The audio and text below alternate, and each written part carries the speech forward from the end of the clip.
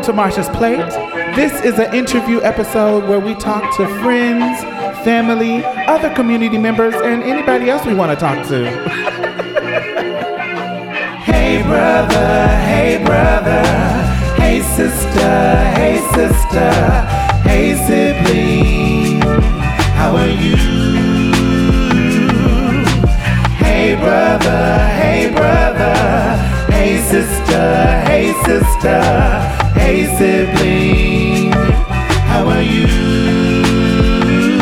Hey, how you been doing? Just checking in today on you. Hey, what's up, y'all? This is your girl Diamond, and I have somebody that I've been wanting to get on the show since 2019. I think that's when I first got introduced to you.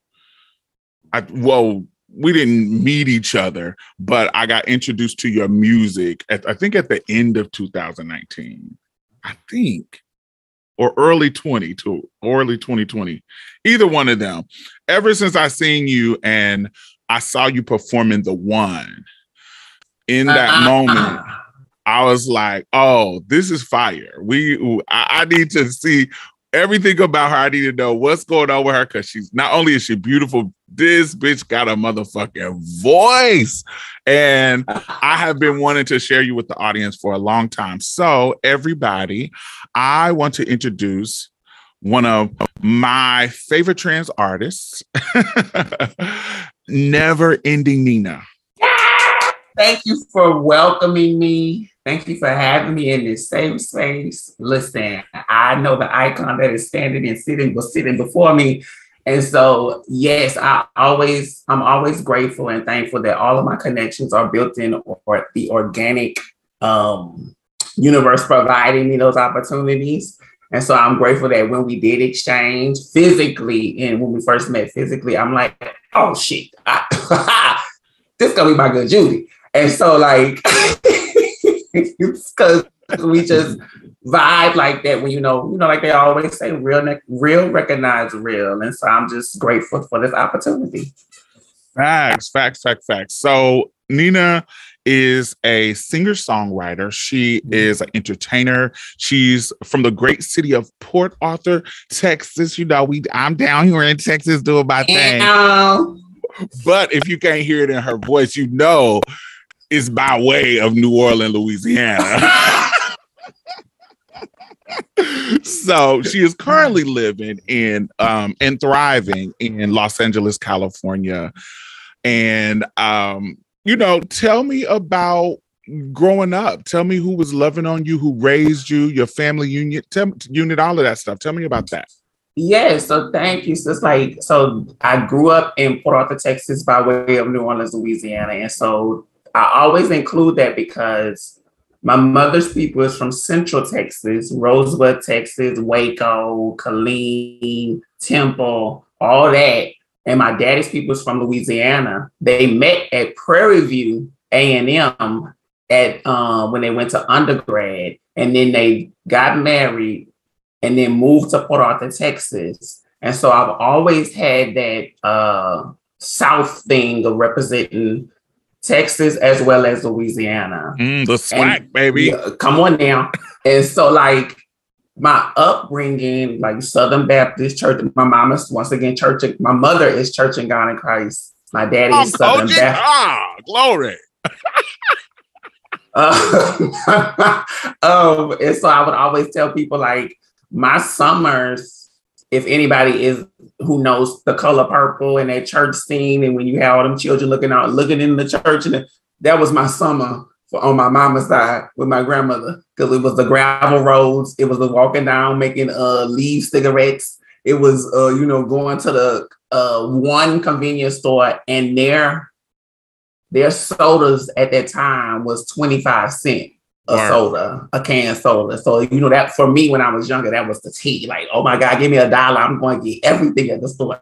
But that was the gist of having that balance of Southern hospitality, still recognizing my queerness, but knowing the levels of how I could show up. And so I'm thankful that in that upbringing, it was immersed in music. It was immersed in Black culture. it was immersed in those things that a lot of us as Black individuals universally understand. And so the beauty of that is like, I still had recognized my uniqueness, but I still made sure that I operated, I wouldn't even say coast, but I would just get in where I would fit in, because I knew, okay, these people are not going to understand me. They're going to provide certain things for me as much as they can, but it is my own unique adventure to understand and learn to understand who I am and how I show up in my family dynamics and in the social structures and the school settings and all that. So, of course, I was immersed in the arts because I realized that that was a safe space for me. And so that's why I realized like no one could take that from me. And so that is what has cultivated me in understanding who I am as a person presently. I remember growing up in the Kojic church as well. And I know at my church, all the cishet straight acting boys got all the love. But me being the queer one, it was always police. Sit down, stop acting like a girl. Don't be switching. All this kind of stuff, you know, just really policing, trying to, you know, stomp the femininity out of me. But me being able to sing and being able to actually, you know, get on stage, that's where I can actually like, let me get all the attention that I get, because I know that these other raggedy, ashy ankle niggas can't sing like me. And so it gave me some room to kind of get some type of semblance of attention and love and, you know, the stuff that as a child you really look into. But for me, the way you just described it is a very mature way to think about it. Was that innate in you growing up, or did that kind of, is that a reflection as you are an adult of what you were doing at that young age when it comes to knowing that, you know, I got to get in where I can fit in? It was innate. Mm-hmm.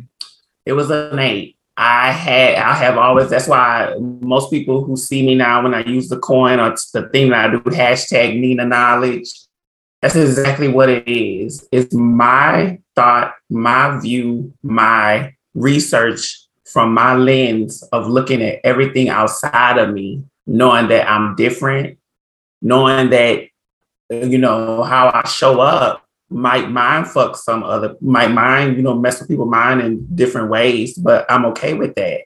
And so that long history of experience in navigating that since I was a little child, because I have an oldest sister, then a middle brother, then me.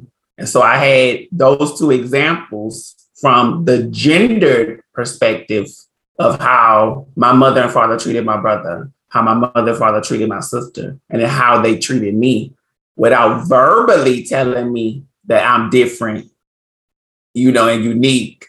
But it was some ways that I would already catch on of like, well, they did that with my brother, but they didn't talk to me about that. Or they did that with my sister and they didn't talk to me about that. And so I'm like, oh, so they know something I don't know. They didn't know how to tell you. So you had to figure it out on your own. And so that was the journey of like, respectfully, I knew how to still respect my parents' household at the time before they separated. But at the same time, I was like, okay, well, as much as I can, I will go on my own exploration. And so that was the journey of understanding how to actually understand me and my own personhood, but still recognize its levels. Like you can only do so much. If you're not paying your own bills, if you're not having your own job, if you're not having your own car, if you're not having your own... And so my parents let me know that. And so that sparked within me like, oh, okay. But then I got to get my own job. Yeah.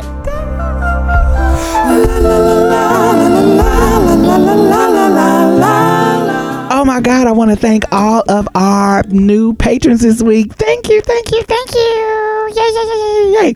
So not only are you helping to sustain this particular podcast, you know, I also donate to other podcasts. I donate to other organizations. I have my finger on the pulse of the community.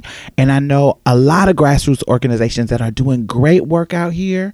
So you're not only helping to sustain us, you're helping to sustain other people in a community. Because I put my money where my mouth is. You know, that's just the kind of bitch I am. Community as fuck. So thank you. I really, really appreciate you. And if you have not become a patron, why have you not? You can donate as low as $1 a month. It doesn't matter. Anything helps. Please. Do I have to play Sarah McLachlan and show you puppies? Like, what do I have to do? Do I have to resort to what the white people do to get you to give them money? Alrighty. Anyway, thank y'all. And the Patreon and PayPal link is at the bottom. Back to the show. So tell me about navigating that space and growing into living your truth. How did that start to come about? I think I understood that nobody was going to do it for me. And so I just recognized I had to start with it. I had to start that journey. And so I knew that the main thing that my family always taught me was about education. And so I made sure that I excelled in education, because at least that's the one thing that they wouldn't say was a queer thing or was a othering thing or that made you look different. No, in society, it is taught to us that, you know, if you are a good person, you got to have good grades. You got to have good, standings in your school setting. Because basically that's to me, I always thought it was like the first level of how society interacts with each other is in the school setting. You have those ones that everybody looks to. Then you have the ones that be minding their business. Then you have the computer geeks. Then you have the theater. So it's together, but it's still sectioned off. And so thankfully in understanding that, I was in a lot of those spaces still being me in certain levels, trying to figure that out. Did you have any growing up friends that were queer? Because I know sometimes in rural areas, sometimes you can be like a loner because there's not a lot of us in those areas. Now that you say that, if I did, it was more so in the women or young, girls who were more masculine presenting. Yeah. The lesbians, the jokes, honey. No, the jocks. But they was the basketball player fish. They always got their hair relaxing back in a ponytail. A free-flowing ponytail. Right. But most of my friends, and then I think the thing that saved me, was that it was because of my energy. It was because of I'm cool with everybody. And of course I'm goofy. I like to laugh, I like to clown, I like to just be, as much as I can, I like to be in a joyous space. And so I always recognize that helped me navigate in those spaces without getting bullied, without getting, they knew the queerness, but they still was like, oh my gosh, she is so funny. And so of course, maybe that was the thing in my tool belt that I was like, okay, but at least if they don't call me a sissy, a punk, a fatty, or anything like that, they know I can make them, I can laugh, I can see the comical view of certain situations that happen in our high school, middle school, elementary experience. And so I think that's having those individuals, we were all like that. But it was more so, I was always with the girls because I was the girl. And so that was the gist of that. I had friends who were boys, and that was the beautiful thing about my experience, is that they didn't necessarily have a definition, but they treated me just like my constituents. They treated me just like the women, the little girls in high school and middle school. They treated me just like that. They couldn't put words to, why they was doing it, but they just felt the energy of like, no, that's not a boy. So I don't know how I'm gonna get with that, but I'm gonna make sure I respect it as much. And so they would leave me alone in that capacity for the ones who didn't understand. So as you got older, how did your artistry started to grow? Like as far as like getting into music. Now, of course, we grew up in church, so that's just a part of what goes down. So just like any classic artist, you grow up in church and you go through the training ground of how to sing, using your vibrato, projecting, and all the practice that church gives you. But how? To me, I know me personally, and you may not have went through this, but to me, as I got older, following the musical dream started to be such a direct clash with my transness, my queerness, that it stopped being a dream anymore. Mm. And so tell me how that continued to grow in you and how you overcame that particular obstacle. Like I said, when I was younger, I knew that the arts were my safe space, any kind of art. And so I made sure that I was an open vessel to trying things out. I knew I was a natural dancer. I was, in middle school, I was in the band. So the two main things that stuck out was I was always in band and I was always in choir. And so from middle school, even from elementary, they didn't really have like in that format of type choir structure, choral structure. But going into high school, it was I was in band and I was in choir. And so I was doing some small pieces of plays and stuff like that in my hometown high school, Abraham Lincoln High School, LHSM. And so having that experience in all those spaces allowed me to understand, like, oh, you have it. You just got to know how you want to hone it. You got to know what areas you want to shine in. Because even in band, I was the head. I used to play the saxophone. I'm jealous because my mama couldn't afford a saxophone, and I wanted to play the saxophone so bad, but she couldn't afford it or rent it. Oh, I was so mad. Diamond, I ain't played it. I just like the way it looks. Yes, I liked it because Lisa Simpson played it, and that too. And so I always think it was like before I knew what I would hear from saxophone, it was like it was a freedom. I heard saxophonists from jazz people, and so they would just do all this. And so I interpreted that as freedom. I was like, oh, well, shit, this is the instrument I want to play. And so I understood that, and then also I interpreted that also with my voice. And so I realized the connection of that instrument and then my own instrument. And I was like, that was the way I navigated in that space with band as well as with choir. In choir, they knew that I had a unique sound. They knew that I could do all the parts respectfully. And they knew that naturally I could hear and sing and interpret music, at a far greater rate than everybody else. Thankfully, I was surrounded by other individuals who had that gift as well. And so for that community and in high school, we were known for our choir and for our band. And so I excelled in both. And so that was another way of, once again, we talk about the bigger picture of our queer space and how queer people usually have to be doing something. They have to do hair, they have to, sing good, they have to direct the choir, they have to do it. And then people will be like, okay, I want to see the other stuff that you do. And we sometimes know that, but then I registered that at that time to like, oh, okay, well, at least they won't bully me because they know I'm excelling in this. Like, so it was like a bartering system per se at that time to say, I'd rather you know me for this than to start questioning why I ain't never had a boyfriend or why I ain't never had a girlfriend or why I ain't, at that time. And so that's when I really started to hone my own things. So I had that at school. And then when I would get home, it was where the imagination kicked in, when I would hear certain voices on the radio, certain voices on the TV, certain voices in movies that registered me as far as singing. I'm like, oh, well, I could sing along right with them. Oh, okay, girl, you got.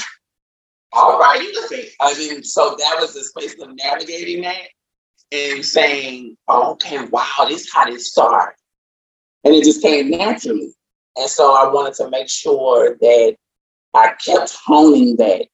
And so that's what led me to start doing the internalized work. Okay, well, uniquely, you have your own sound, your own voice, your own thing. Keep working on it because you're going to get to a place to where they're going to truly recognize that the masses and the community and people and all like that. So that's where I am today of like, no, all those predecessors and people that came before me, as far as my inspirations, my school teachers, my choral instructors, my drama teachers, all those things played a part in understanding my gift as far as me vocally.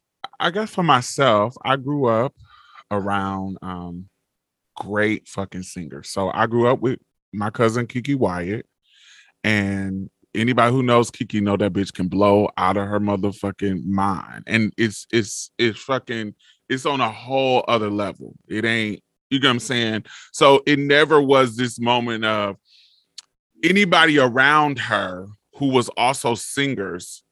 You knew you couldn't sing like Kiki.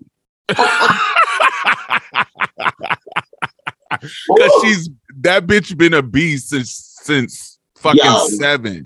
She's been a beast. So you really just gotta learn how to get in where you fit in. How does your voice? What's the harmonies you gonna do? What's the how y'all gonna do this? Fall in line. You know, fall in line. And so, but because once early on, before you go through puberty, your voice, you can do a lot more of the feminine stuff. I used to be able to hit the Mariah Carey notes. I used to be able to do that, but then once puberty hit, it shifts, honey. Testosterone says bop bop bop bop bop bop bop bop mink mink mink mink to the motherfucking vocal cords. And you become unique. But also, because we are not trying to sound like a Gerald Levert or sometimes all these kind of very, very masculine, even Luther Vandross sometimes, some of these very, very masculine singers, while they are amazing singers, as a queer boy coming up, I wasn't trying to mimic them. I was trying to mimic the Brandys, the Kikis, the Karen Clark Shears, the Kim Burrells. Those are even the Anita Bakers and Jill Scotts and those people. So when you come up and even that part of your voice is being trained to do that, you have a very unique mixed feminine and masculine voice that you can pull from, where I can deliver a song in a very, very unique way that some other people can not. And so I had to learn how to accept that. And so how did you do that? I think it was those recognitions when I would hear the radio and interpret the song just like I heard on the radio, without restriction or restraint, not a strain on trying to reach. It was just that space of like, oh, and this was, I think, like you said, with church upbringing, you stuck to tenor, alto, soprano.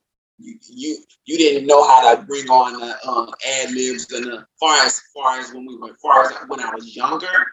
We didn't necessarily say, oh, well, just do a run. Or they did at church where I was at, we didn't do that just yet.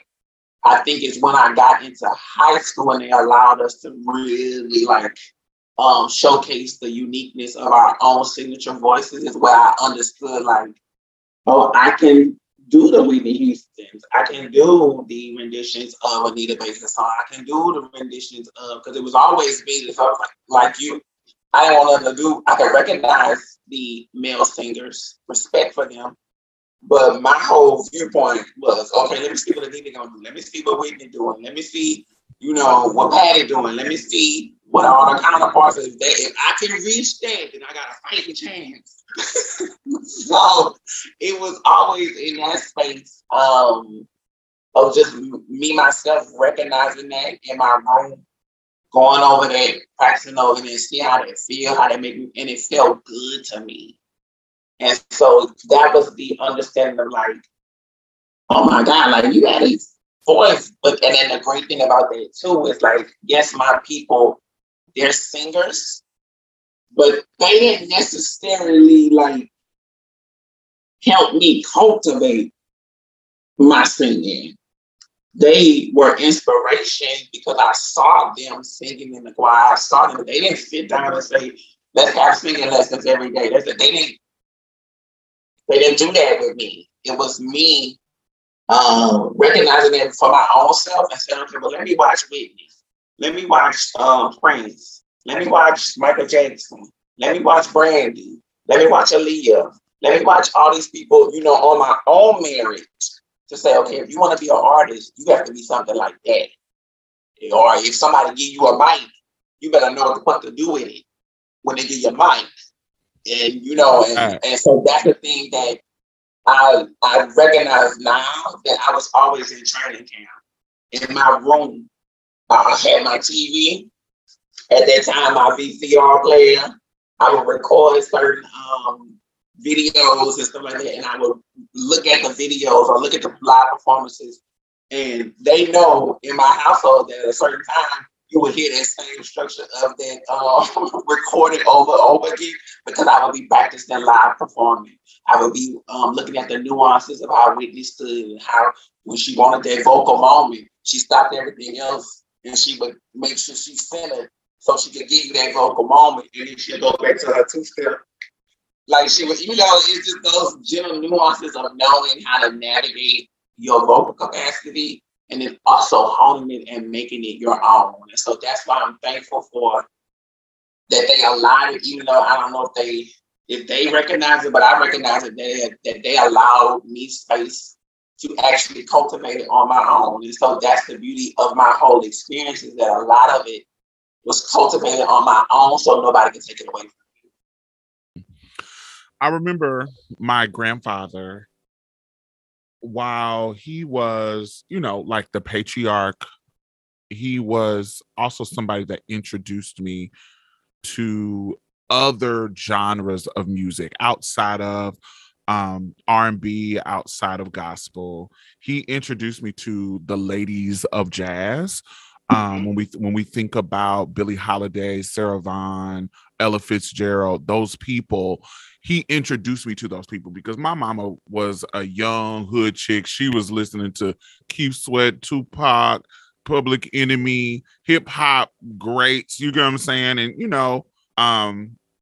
R&B that was just kind of coming up and not like the old school.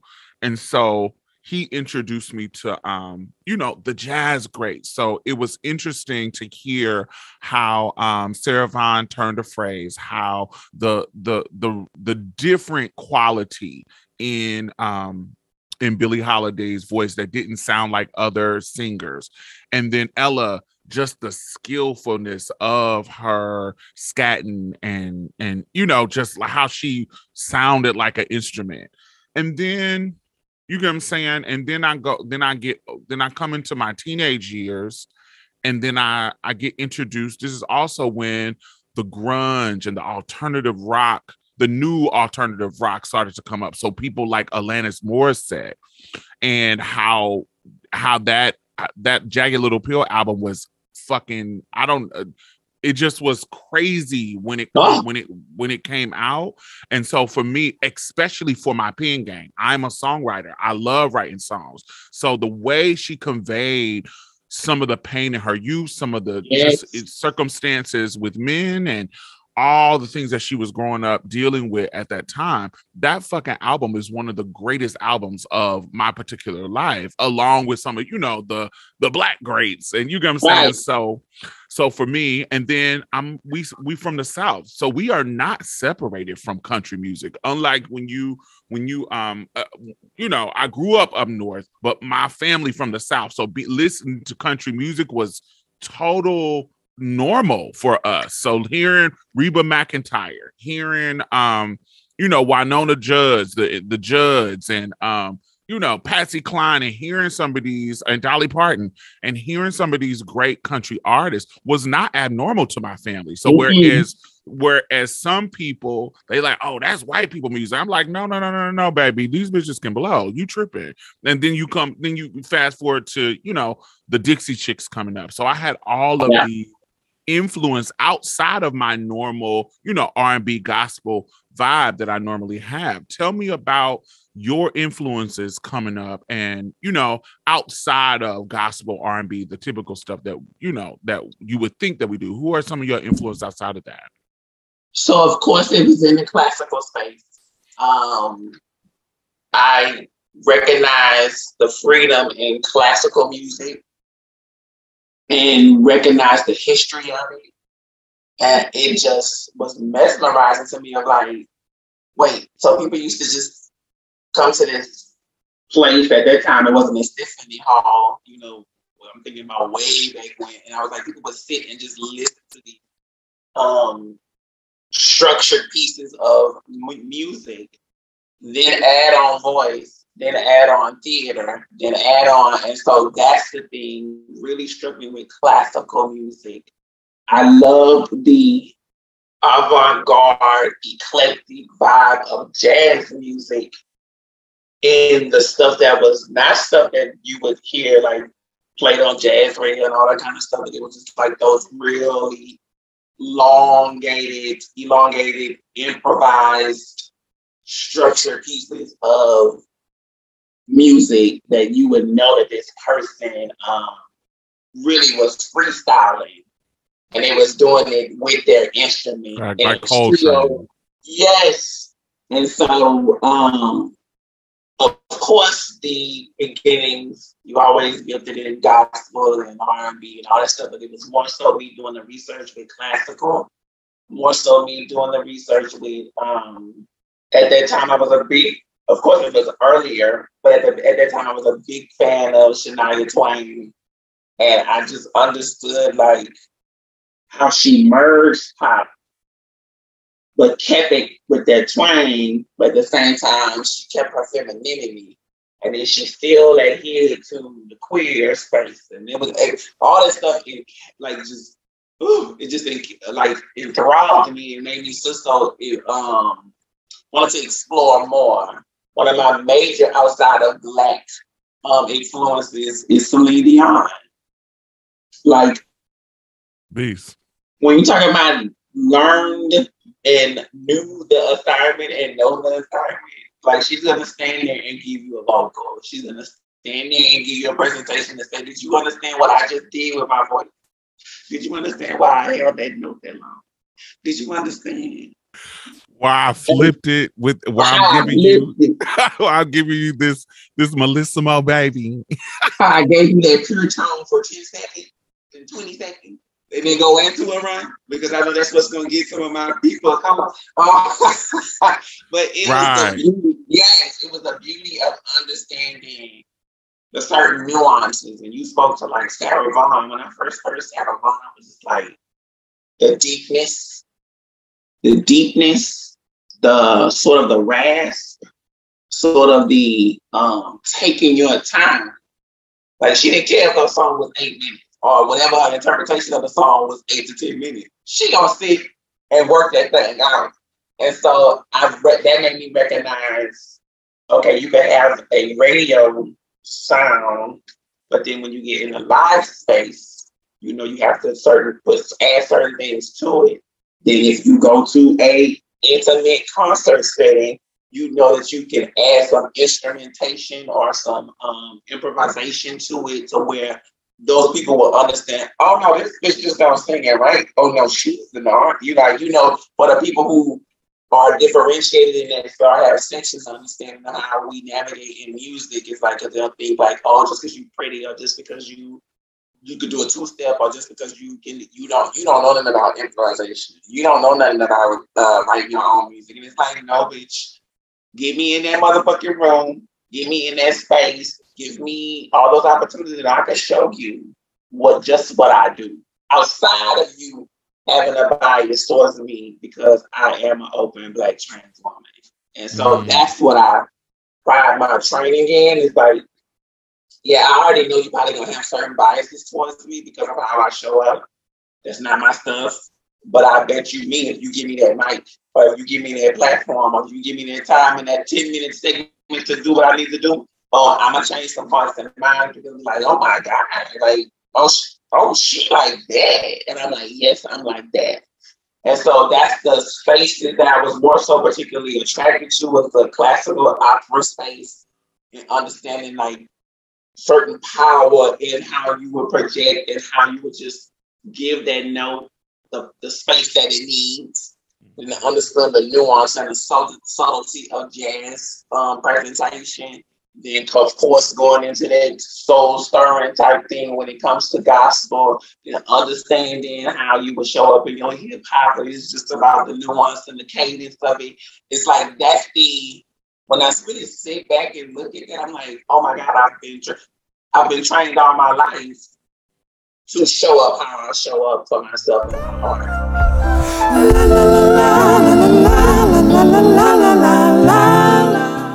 So those are some of the artists that, we name it artists that are kind of like, cisgendered.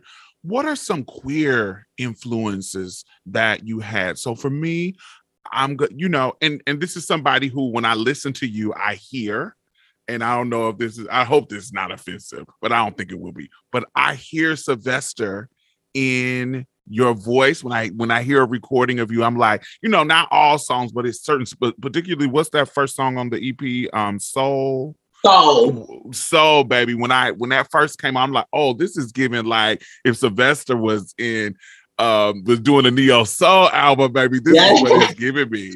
And so that is somebody who it really, really influenced me and growing up. And people, I felt that he was queer, even though he was closeted. That damn Luther. That damn Luther. When we think about Michelle Indiocello, when we think about people don't talk about him. People don't talk about her that much, and I apologize for misgendering her in this moment. But when I'm thinking about my past, and so back in the day, she hadn't transitioned at this point. But the lead singer in Anthony and the Johnson, Anthony Haggerty, she is now trans. And 50, and she's from England, and she moved here to the United States in 1981, which is my birth year. And she was one of the first trans artists who I was like, oh, you actually, and it was way early on, like 90s, 2000s. You know what I'm saying? I was like, you out here singing with symphonies, and you just really out here. And most recently, she did this sickening ass version of Beyonce's Crazy in Love, but in her way. I'm gonna have to send it to you. She fucking killed it. She fucking killed it. And so she's about 50 years old. She's been around a long time. And so I want to hear about who are some of your queer influences when it comes to musicality and why. Of course, I would recognize. I don't want to be disrespectful to their artistry, but I knew I wasn't that, but I still recognized that it was art. So that in that space, it was the first thing I recognized was RuPaul. Facts, bitch. Facts. Can't take it away. You better work. It wasn't my team, but we know what it was. I felt the visual. And then when I heard that they could keep a note, when I heard that they understood like the certain nuances and playing with the vibe, and I was like, oh, okay. And once again, I don't know because they're not here. But I looked at Prince as one of those queer influences. Facts. Because it scared me. I remember my first visceral reaction of like, when I saw, I think it might have been Kiss. The one visual of what I first saw, heard anything about Prince. I saw Kiss. Then I was like, wait. And so I had to make sure I was looking at the video again. Like, wait, but is that what?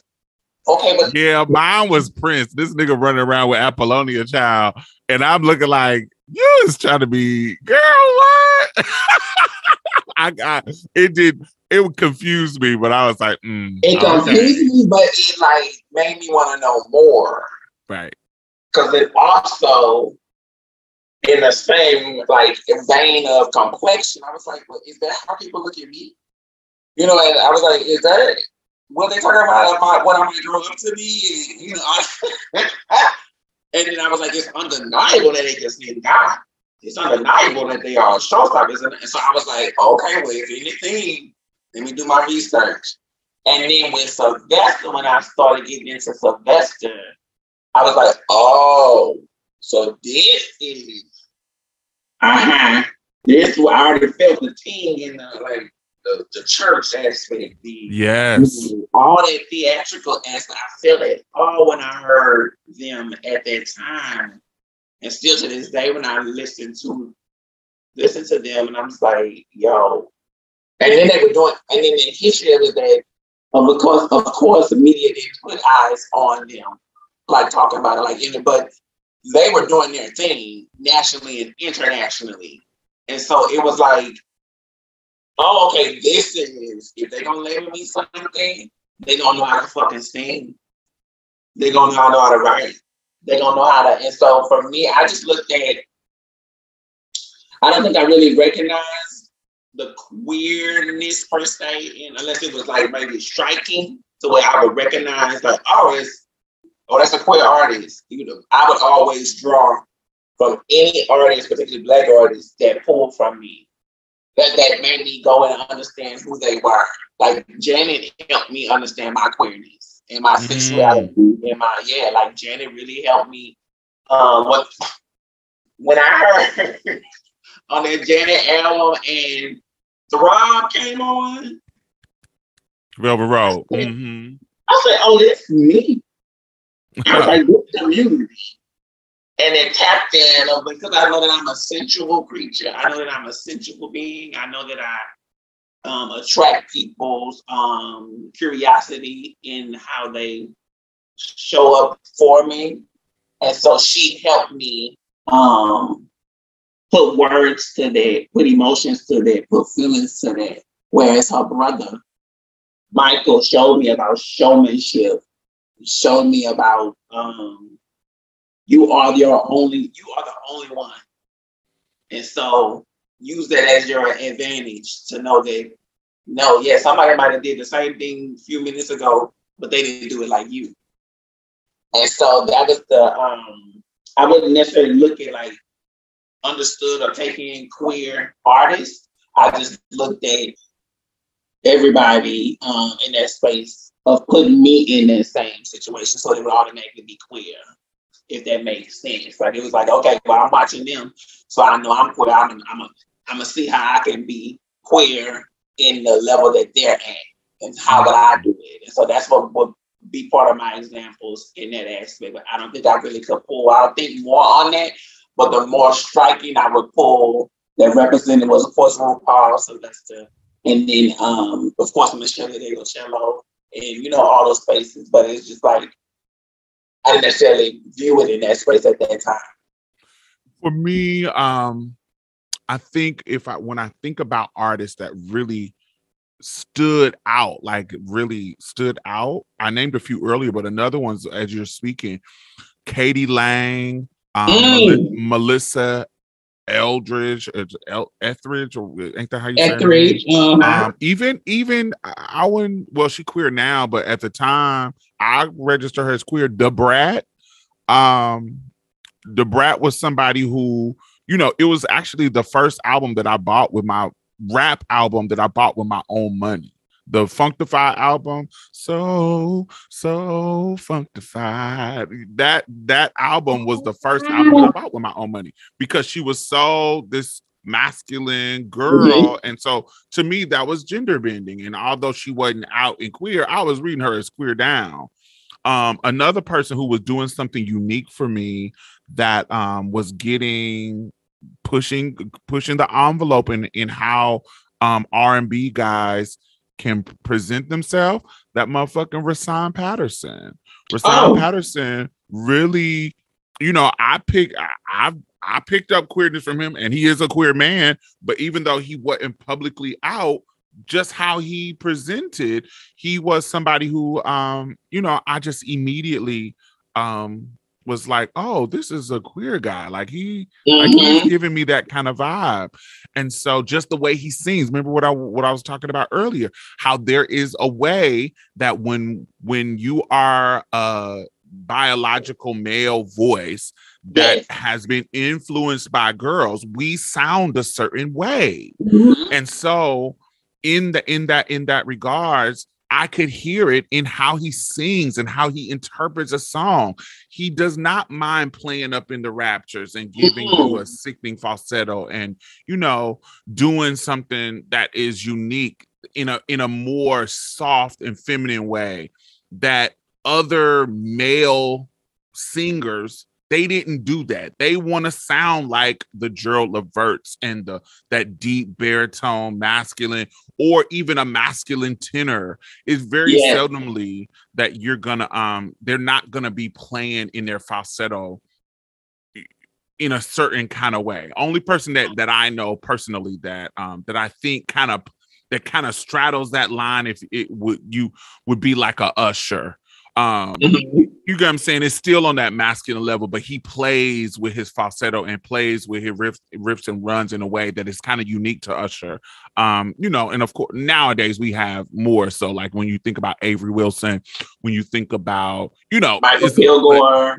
Yeah, those people. But back in the day, like 90s, 80s, for us growing up, the dudes weren't they were trying to sound like Teddy Pendergrass. They were it was a masculineness to it that they were doing. And even when they were trying to do their falsetto, it was mimicking like like a Prince. It was really adore you. It was giving you the Bilal, it was giving you the D'Angelo, it's giving you the Maxwell, which were amazing voices, but it still didn't have the feminine quality. Yeah. And so that was somebody, those were some of the people Rasan, Da Brat, that, that my queerness really just was like peaked and was like, oh, okay, well, I can do shit this way. And so me watching you for the first time that I actually watched you perform, was I was hired to host with T.S. Madison, the Transgender District Winter Gala, and I was able to see you perform at that. Then to see you when I saw you live, the very first time that I saw you live, you were hired to perform at House of Tulip. They threw like a summer concert in New Orleans that you performed, and that was my first time seeing you live. The vibe was fire. Love that. And so seeing a trans woman. Now, this is me. I'm a little bit older than you. How old are you? I'm 40. Oh, we the same age. Oh, bitch, girl, child. We the same age. So me coming up, I was always scared because I'm trans. Trans was always an obstacle. And anytime I would try to pursue some type of music situation, I would come across predators, just like cisgender girls when it comes to, oh, I'll let you come record in my studio and da da da da da da. I ain't even gonna charge you, but honey, when I get in there, honey, you ain't even focused on the music that I'm trying to do. You ain't even focused on nothing. You trying to get me just to come. So I'm not charging you like the rest of the trans girls that's fucking trying to charge you. And so it would never pan out until something good. Then I met this white dude who let me come when I came to Houston back in 2012, 2013. He actually was not on no sexual bullshit, and he let me come and record some songs, and that was a wonderful experience. But then his ass moved to California, so I couldn't really get him like I wanted to. And so it was always like a dream deferred for me. I've always been a songwriter, I've always been a singer, and I've always created. So seeing somebody like you Shea Diamond, Jayla Sims. Yeah, Jayla Sims when she won the P. Diddy thing. Yes, seeing y'all out here doing your thing, it really just kind of put a new life in my creativity and my confidence in my voice. And I was like, oh, these girls are really out here doing it. So seeing you perform was so amazing to me. So tell me about how, you see yourself as a groundbreaking artist. Tell me how is it navigating your artistry, navigating the industry as a Black trans woman? What are some of the obstacles? What's happening? Woo! I just love how you bring it to that point and then viewing that, because as you speak, I'm looking at all of the experiences in your words. I'm like, oh my God. And so that goes back to, like I said, I've always been trained. I was always in training. At that time, it was just a training aspect of just being an artist. As I got older and understanding more of my presentation, I knew I had to extend my training.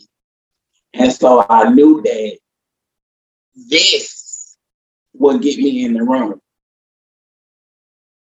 That's before I knew it. I knew the levels of passability. I knew the levels of my words, my mouth, my intellect would get me in the room. In those rooms, particularly talking about music spaces. Because that's the other challenging thing, is that they don't necessarily like a strong, independent Black woman in the music space.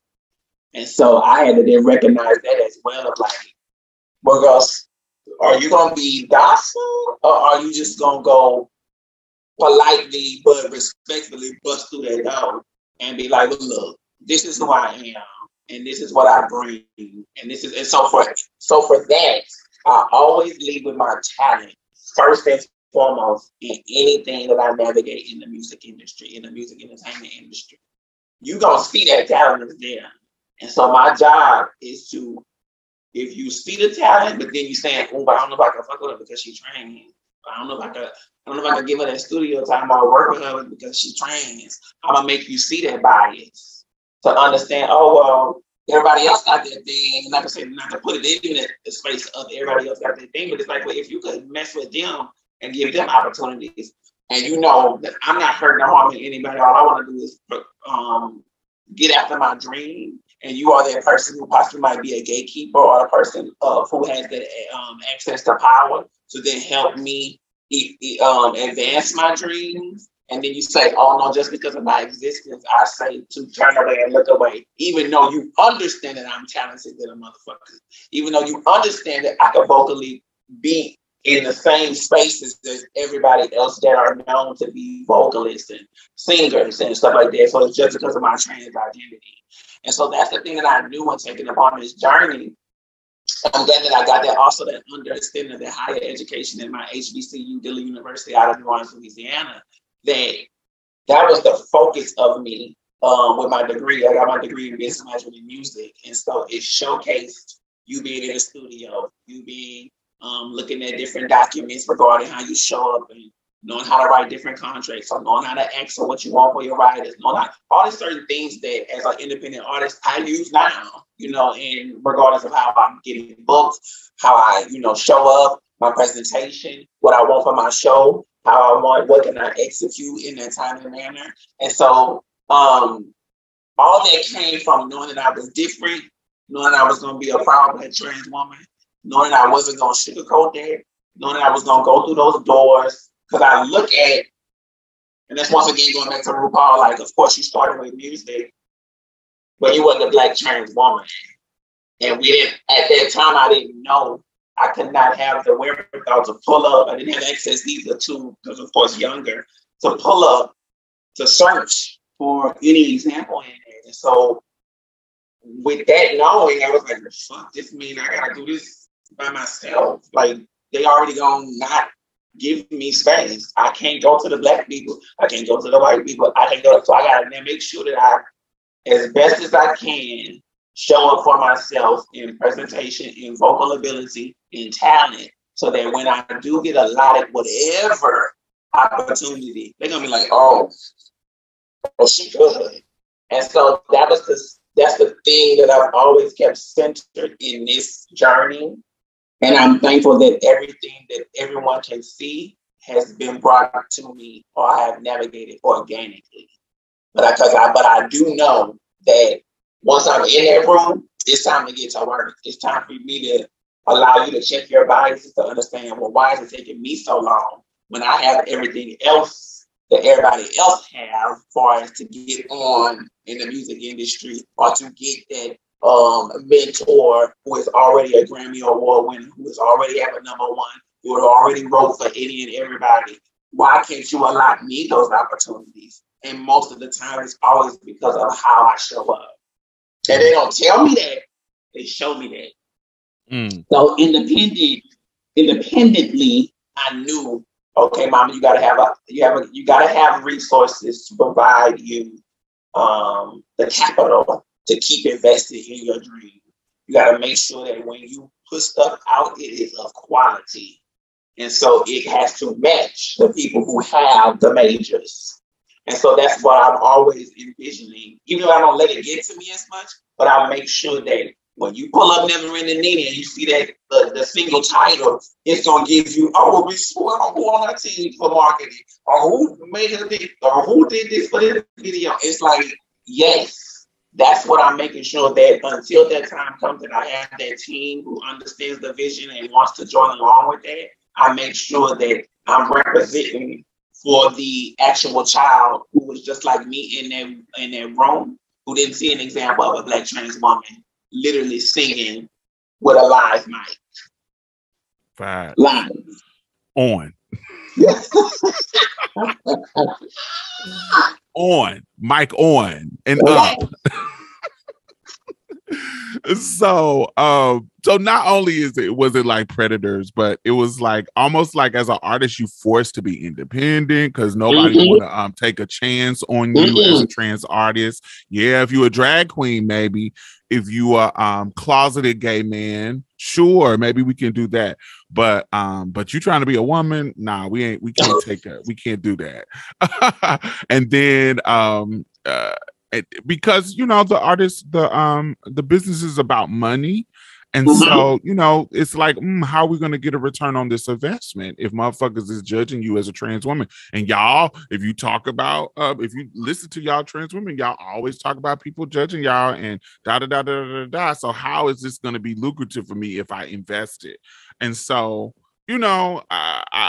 it's always an obstacle for me when I think about it's always obvious to me when I see the artist that has been out here. When did Jayla win the Diddy? That was almost 10, 12 years ago. Yeah. And so, when I think of, now don't get me wrong, she done got Grammy, she done wrote for Faith and tons of other people. She's in her career. She's in her career. Yes. But we know she's a beast, and why is she, not headlining all the motherfucking prides? Why is she not, you get what I'm saying? There, even in our own spaces, people are not giving us chances. Speak on it, Diamond. Speak on it. Not giving us opportunities. Now, look, I saw you performing because a trans woman, Arya Saeed and Mariah from House of Tulip, they created this platform for all these trans artists, but we've been around here. It's a lot of us been around and doing our thing. We started it. So why are we not being headliners and being put on the stage and all that kind of stuff? Unless we're and then it's like, and then we also get pigeonholed too, because a lot of, when they do give us a chance, we got to do fucking dance music. We got to do those type of, you feel what I'm saying? It's like, we got to Vogue. We got to, it gets real weird. And that's what, for me, I always made sure that I look in that aspect. I looked at my R&B, soul, pop counterparts. I look at my people across the board of like, oh, what are they doing? One of my major, influences, of course, has been for a minute is Jasmine Sullivan. And I'm like, she's already setting herself up, has already set herself up to be a pillar in the structures of musicality, leading with the pen, leading with the vocal, and leading with the pen. And so that was, I made sure, because of course, being a, at that time, just a child, didn't know how to fully voice myself like you. I understood my pen. I understood my thought process. I literally thought that what I was hearing melody-wise in my mind, that all singers hear that. I was like, oh, that's because you're singing here. And then when I was in the studio one time and somebody said, how you coming with these like structures and all that sounds? I was like, well, you don't hear that? As a singer, you don't hear it. And they was like, no, if I would hear it, I wouldn't ask you. And I recognized then, like, oh, this is uniquely a part of my gift that I know how to interpret. I can hear one line of a melody, and then I can add a hook to that. And then I could hear a conversation, or I could bring back a conversation that I remembered and then word it freshly to that melody line, and then jazz it up because I can stack, because I can do different parts, because I can. It was all that stuff that I was taught university that everybody could do. And then when I really sat with, because once again, my people they understood that I was a singer, but they did not enforce or really dive deep into, like, per se, oh, I'm gonna get you in the vocal training, I'm gonna get you in it wasn't none of it. My training was in school choir, in a church choir, in my own time. And then I expanded it on my own merit. And so I would always think, like, well, did they do that because they knew I was different? And it was just like, oh, child, I'm not going to invest too much in it because I don't know how they're going to show up. And, it was just all that stuff that come into question. But at the same time, I'm still going to choir practice. I'm still trying out for this thing. I'm still reaching out to this person. I think far as not presently, that's why everything I've been a part of, it was because of this and this mouth. And it was like, because of, hey, you're going to see me and you're going to recognize that these people have been out here paving the way, even before me. They have some dope queer artists that we now just are finding out, even in our own space. And go back what you were saying, like, even in our own spaces, the LGBTQIA plus spaces, and, we have this amazing community of, all these pride circuits and all this stuff. That should be one of the main breads and avenues for queer artists, our own. But we always are catering, the people in the power and positions are catering towards that cishet normality of always getting these big artists. Okay, you got to get the big artists, but they only come there for the check. I'm in community, and so what you will do and build within me is that I will always go out and be that advocate. I would always go out there and be that person to say, hey, that trans person is looking at TV or looking at on the digital space and don't see them represent. I know that I can be there, and I know I am there for that individual because it wasn't there for me. And so it's always baffling in this journey because that's what I battle with. Like, I've worked hard to be everything that in this industry that you have to be, media training, vocal ability, talent, know how to put yourself together, professionalism, all these things. But the one thing that I cannot change, they don't even verbally tell me that they're shunning me for it. They show me because they know. They'll come in my DMs and say, oh, you are a great artist. But I'm like, but don't you know that radio is in New York to put my music in the playlist? If it touched you so much, can't you just tell your friend like they did for you years ago to say, oh, well, add this song or listen to this song? And yes, certain people show up for me in that capacity, but at the same time, I know some don't, is because I show up as a powerful Black trans woman.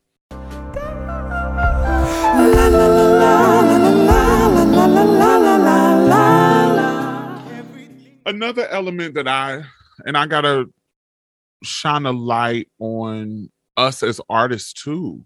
Like, I don't think we collab with each other enough. I think everybody is trying to be a Beyonce and not pulling together and doing, like, I would love to hear you and J-Lo on the song. I would love to see just all the art, all the shit. You, Shayla, and Shea Diamond. I feel like that'll fucking be so fucking hard. And so what I'm seeing is, I know y'all are out here grinding and doing your thing, but even if it's just doing, music with each other, I feel like that is not being done enough. Because like I said, everybody trying to be Beyonce. And so instead of collaboration and pooling everybody's resources to create, because look, because I was about to say that. You know what I'm saying? What if everybody pooled their resources to have a In Vogue moment, or you remember a moment where, where it's not necessarily a group, but it's a group project where like Dolly Parton and Emmylou Harris and Linda Ronstadt did back in the day, where they were all separate artists, but they did a whole trio album where it was just them and they were all shining on the fucking whole project. And so why is shit like that not happening? I think, well, I know personally, I'm glad you said it, because me and Jayla do have stuff in the works. And the great thing about that is that I've always been open to collaboration. Me and my other friend, Tayana, is a wonderful artist out here on the West Coast, Tayana Trends. We have some songs together that came out. I work with King David as a feature artist with his stuff, as so I'm always open with, my brother Hasizzle, bounce artist in New Orleans. I've been on his stuff. So I'm always open to collaboration, but I also do know, for me, because I've always had to, and not to say that nobody else was having a Beyonce moment in that space, but I just know for me personally, I've never had my own unique safe space. And so every time I bring something out personally, like, which is so important about this EP, is that it was all from here and here. It had been waiting and building up, and I finally found the right space to. And I didn't want any distraction. I didn't want, and so I just registered the work that I had to do, but I also paid attention to say, hey, if this is your first go round, you want to make sure that it's all you, so they can understand who you are as an artist, who you are as a songwriter, who you are as a performer, who you are as a thing. So I get that, but I also balance that out with, I'm always open to collaboration if it fits right. You know what I'm saying? Because my work ethic, my go get it, might not be for everybody. Because I'm a Virgo. If I tell you I'm going to do it, I'm going to do it. If I don't do it, I'm not going to tell you. I'm going to do it. I'm going to show you after the day, because I already made up in my mind and my heart that this is what I want to do. So gratefully, is that I have this manifested project, which is the embodiment, one of the embodiments of who I am, and how I show up as an artist with this EP. And even the rollout, like when you look at it, my first single that I ever put out, that one, into now this is my first EP present, like structure-wise, visual-wise, vocal-wise, it's in alignment to, for me, of how the rollouts would be with, if they had the big machine behind them, visually, how it would look, aesthetically, how it would look. Like, it's professional enough to be like, this, it's in a playlist with Mariah. Because that's what was so beautiful to me when my friends would support me, and the people who would support me, they would send me the things of how they would hang it next to the established artists in that space. And I'm like, bitch, like, you can't tell me that don't look good next to no motherfucking Mariah Carey cover. You can't tell me that don't look good next to that John Legend cover. You can't tell me. And then they press play and jamming it, and I'm like, wow, that does come into my spirit, because I remember that little child in that room just saying, one day I'm gonna get in the class, I'm gonna get in the group, just so I could get in the group. Let me get in the group. Let me show that example of like we can do it. We don't have to like I know that they've always wanted us to do it. It don't have to just be in dance. It don't have to just be in EDM. It don't have to be that. It could be R&B and soul because we know those individuals existed in that space. And so that's why I always challenge myself when I would be at home of like, no, baby, you give me a mic and then turn it on, or you give me somebody with a piano or a little electric guitar like everybody else get, who are so-stage singers. I'll battle you, not even battle. I'll stand next to you and hold my own. And so that's what I take with me in my artistry of like, no, this is mine. So let's talk about the EP. Yeah. So this EP is a very soulful EP and it's called Present. And it has 5 songs on it. It is soul, some fun, tell me, shake it, inspiration. My favorite song on the EP is Tell Me. Okay. That's my favorite song. I do love soul. I do love the inspiration, just how you because I'm a chamber singer type ass bitch, and so when people do those type of things where one part is doing this, one part is doing that, and it's coming together like a choral, that's my shit. So yeah, that's my shit. And so I thought that was beautiful, especially you're giving honor to some of those artists that influenced you, that influenced me, and I was like, oh, I love that she's doing this. So tell me about just how did you get in that space to create this and, birthing this out? What was the inspiration for some of the numbers? And, tell me about it. Yes, I knew that. Thank you for just, especially for someone who is musically inclined and as their own artist, it does wonders to the soul to hear that how people take it in and interpret in their own space. And I give them freedom to do that. And that's the wonderful thing about when you know your job is done, when you know you have done your best and you give that to the world. It's like, oh no, baby, I know I showed up for myself in this project because, baby, by the reaction of what people tell me, not just on the mirror that they know me, just saying, oh my God, I like that. That sounds good. Ooh, that's a banker. I like that. And so for me, it was, and there's the issue. I'm gonna get personal in that, but even more personal. It was the anxiety of believing that I would never have an opportunity to even bring this forth. I was thinking the lifetime clock is running out. I'm gonna get murdered. I'm gonna get, you know what I'm saying? And I'm like, girl, you need to do not rushing God. But just I was in this. I had my blinders on of like, I gotta get this out. And some of those songs were maybe some of the lyrical structures were already there in my archive.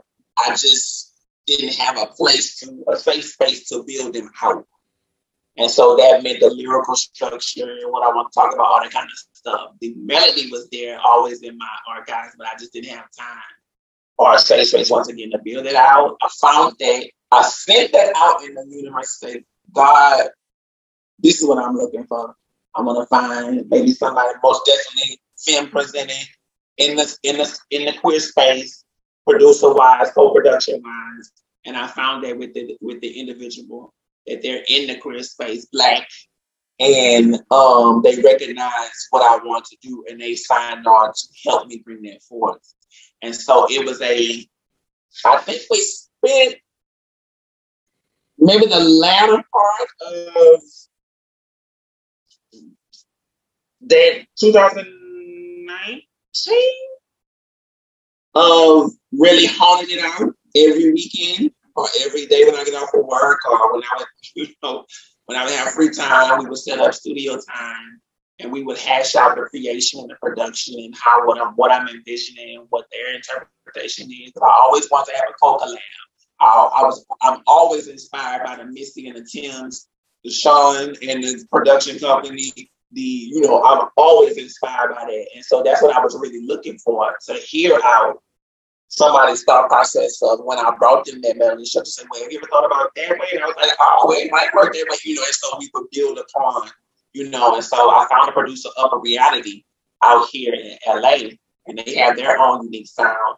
And we just collabed with some of the foundational things that I had, and we came and built that out. And then that was the process. And just really making sure that I shown up in all of it and was the center of that, because I know for some of us in that space, we kind of like close in, because it's like, oh shit, now I gotta really be vulnerable in expressing the truth of my existence. And so what you hear in every song, in every interpretation, is me. The source, that's why I say it, so that I'm the source, because it comes from me. And so everything that person hears is what I had already interpreted in my mind and my spirit.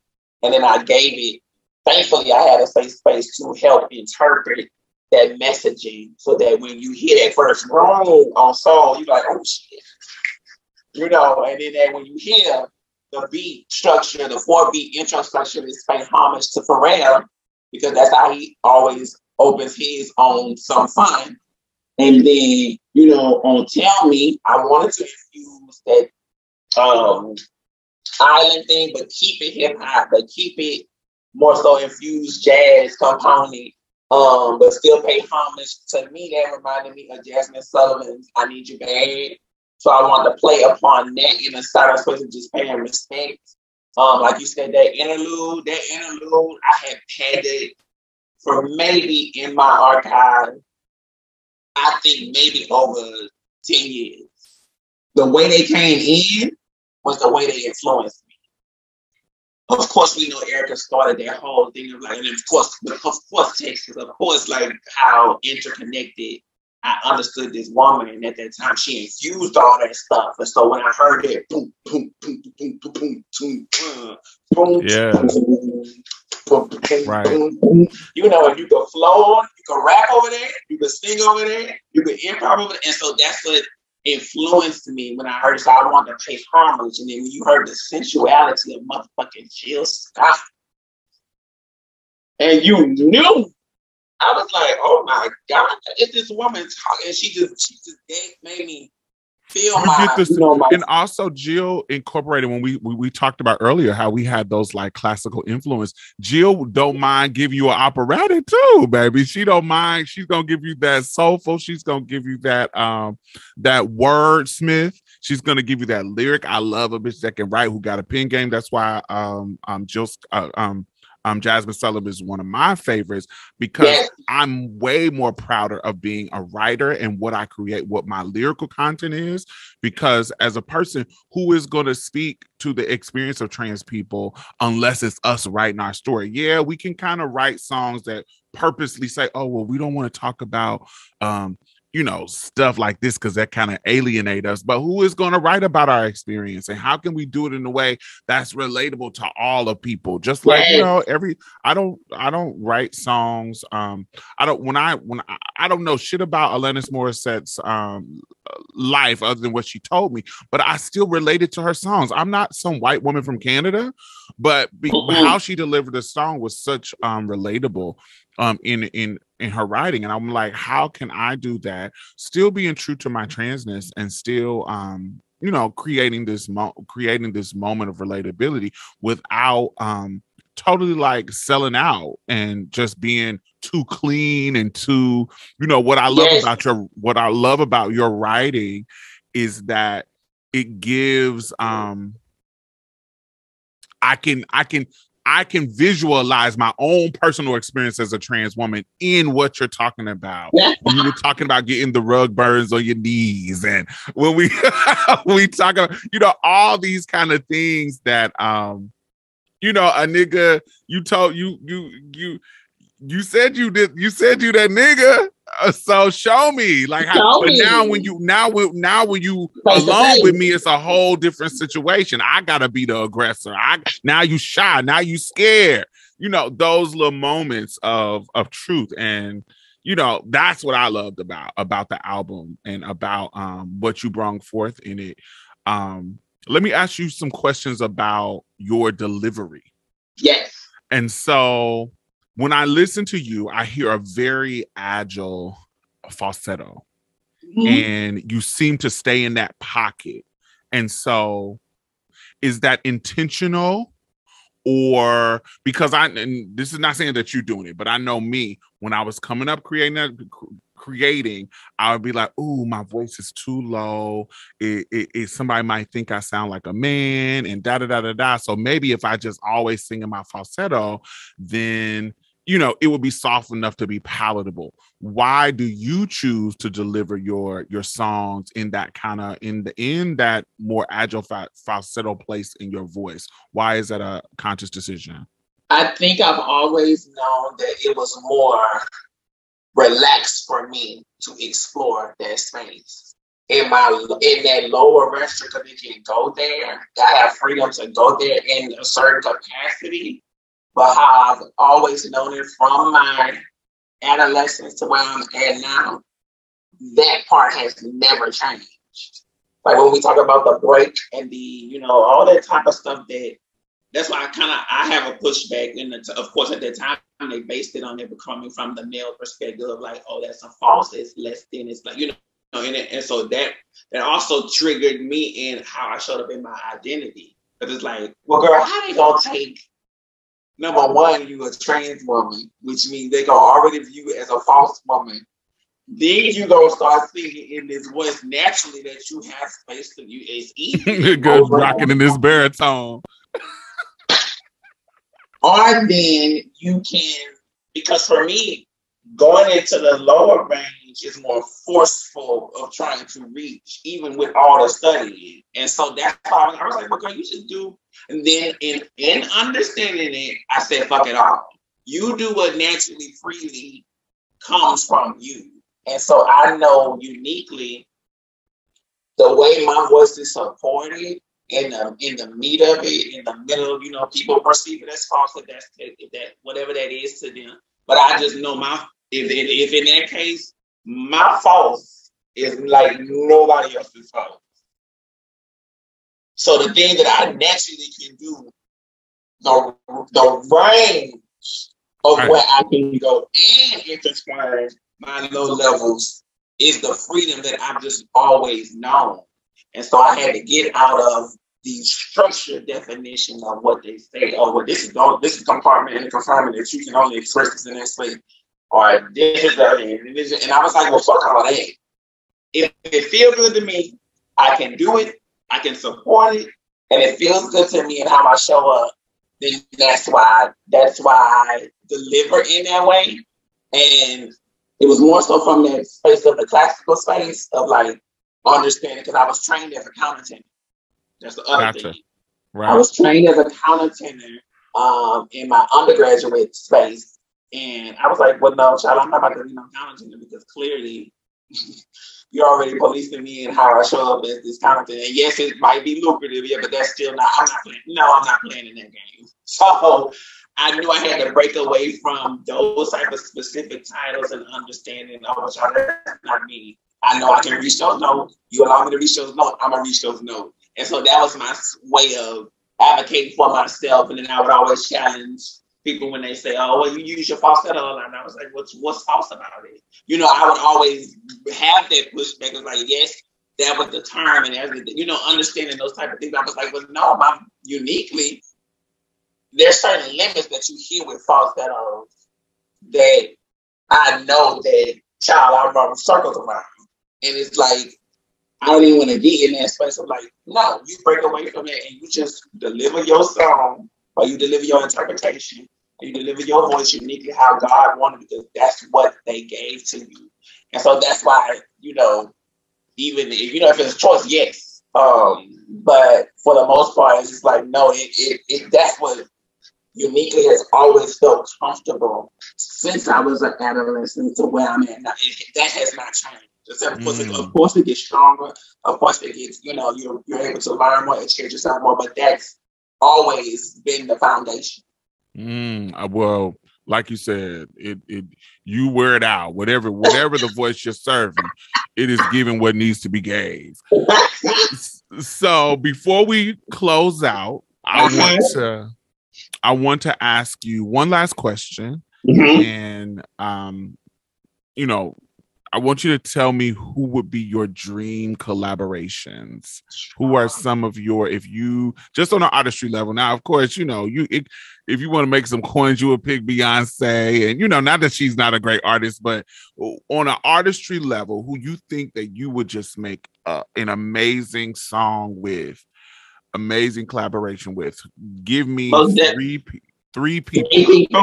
Give me 3 people that you artist or producer. Oh,